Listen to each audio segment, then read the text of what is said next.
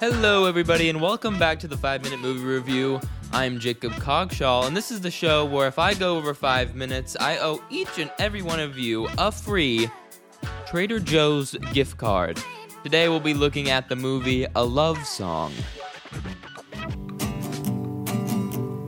Hard to feel like a mustard seed, 'cause your love is what I need. Come on, be kind to me.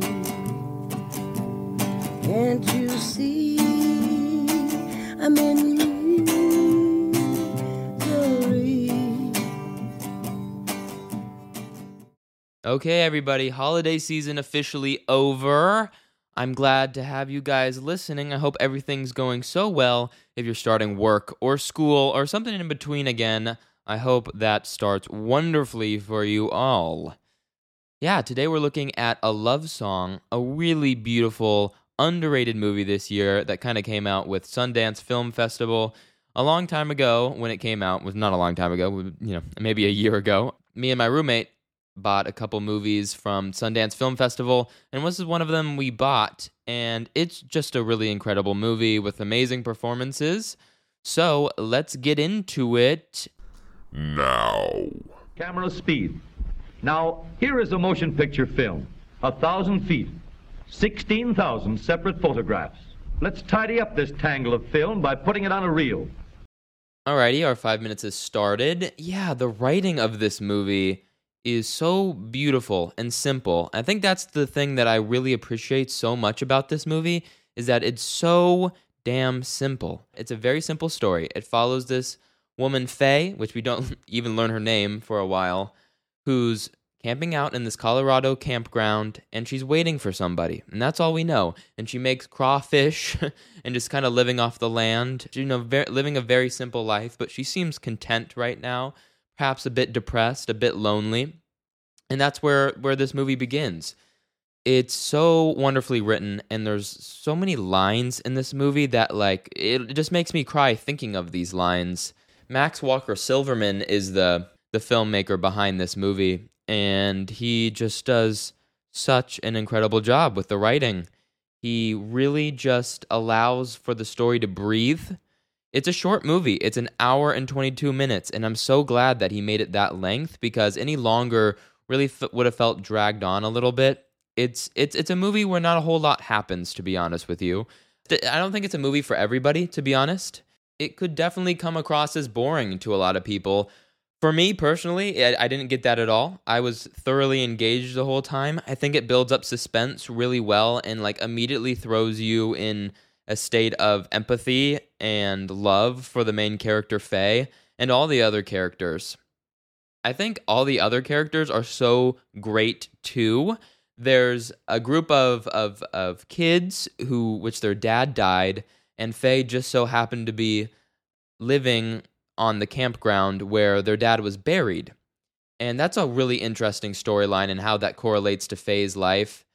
And then there's another character of the two lesbian women who are in the another campground in the campsite, and also really correlates to her life. And by the end, she says something to those two women, and it just makes me want to cry. It's such a beautiful, beautiful moment, and I love those characters. It's also a character of the postman who is really great. I mean, all these little characters are great. There's even a shepherd near the end of the movie that comes in, and that's a really meaningful moment. You know, he maybe has one word to say, but still really correlates to the themes that Max is trying to portray in this movie.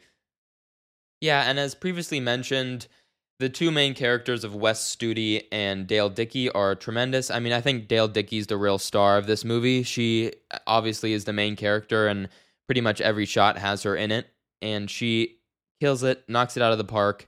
She's, a real seasoned actor at this time, and I don't think could be a more perfect casting for this role than Dale Dickey.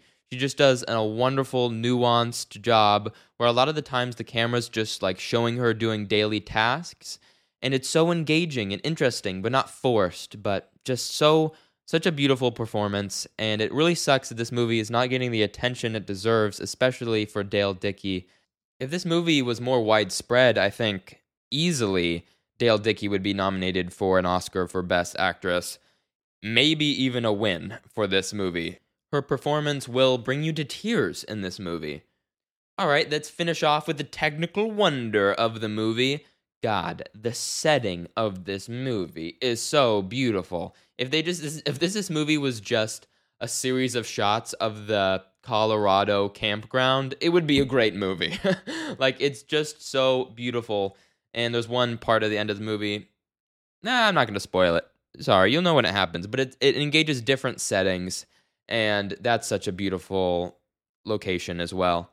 Yeah, it's just shot beautifully. It has like kind of a film grain to it, which sometimes I think it's a little much. It's a little trying a little too hard to be artsy in that way. Like sometimes the grain is like, whoa, that's a lot of grain. But it's edited beautifully and shot beautifully and colored beautifully. And really everything just knocks it out of the park in the technical wonder category.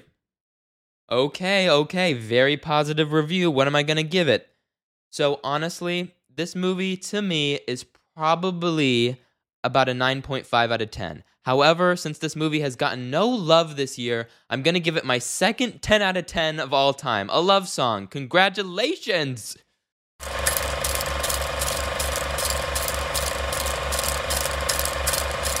Yeah, this was just a really important movie for me to review this year. Just did not get any love. And I know it wasn't a movie that was projected to, but I would really, really, really highly recommend this frickin' movie.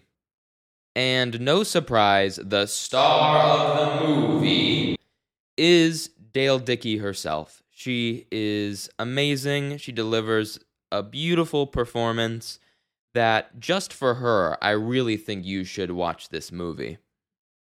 I was waiting so long for this movie to come out. I felt like I would check every week to see if it's on some streaming platform. And finally, it's out on Amazon Prime. You can rent it for like $2 or $3. I would highly, highly recommend doing that. It's a movie that I think a lot of people would see, and especially if you're dealing with grief or loss or something that's really holding you back right now, I think this is a movie that's really going to help you. I know that's a bold statement, but it's a lot about change and accepting that and embracing your past and carrying that with you in a healthy and positive way. Okay, everybody, not a whole lot of movies coming out next week. However, one very big movie coming out, and that's Megan, baby. Woo! Megan! God, what a silly movie. I'm genuinely so excited for this movie. I feel like I will see it opening day in the theaters. Actually, maybe not, because I have a rehearsal for a play.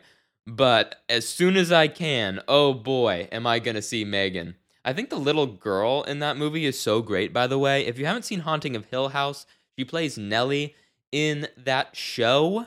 Ooh, and she's great. She's great. I think that was a great casting, child actor casting. And then what's-her-face from Get Out is in this movie, and she's phenomenal, of course. So, it's going to be silly. It's going to be fun. I feel like people are going to really love this movie. I feel like this could be a cult classic. Megan.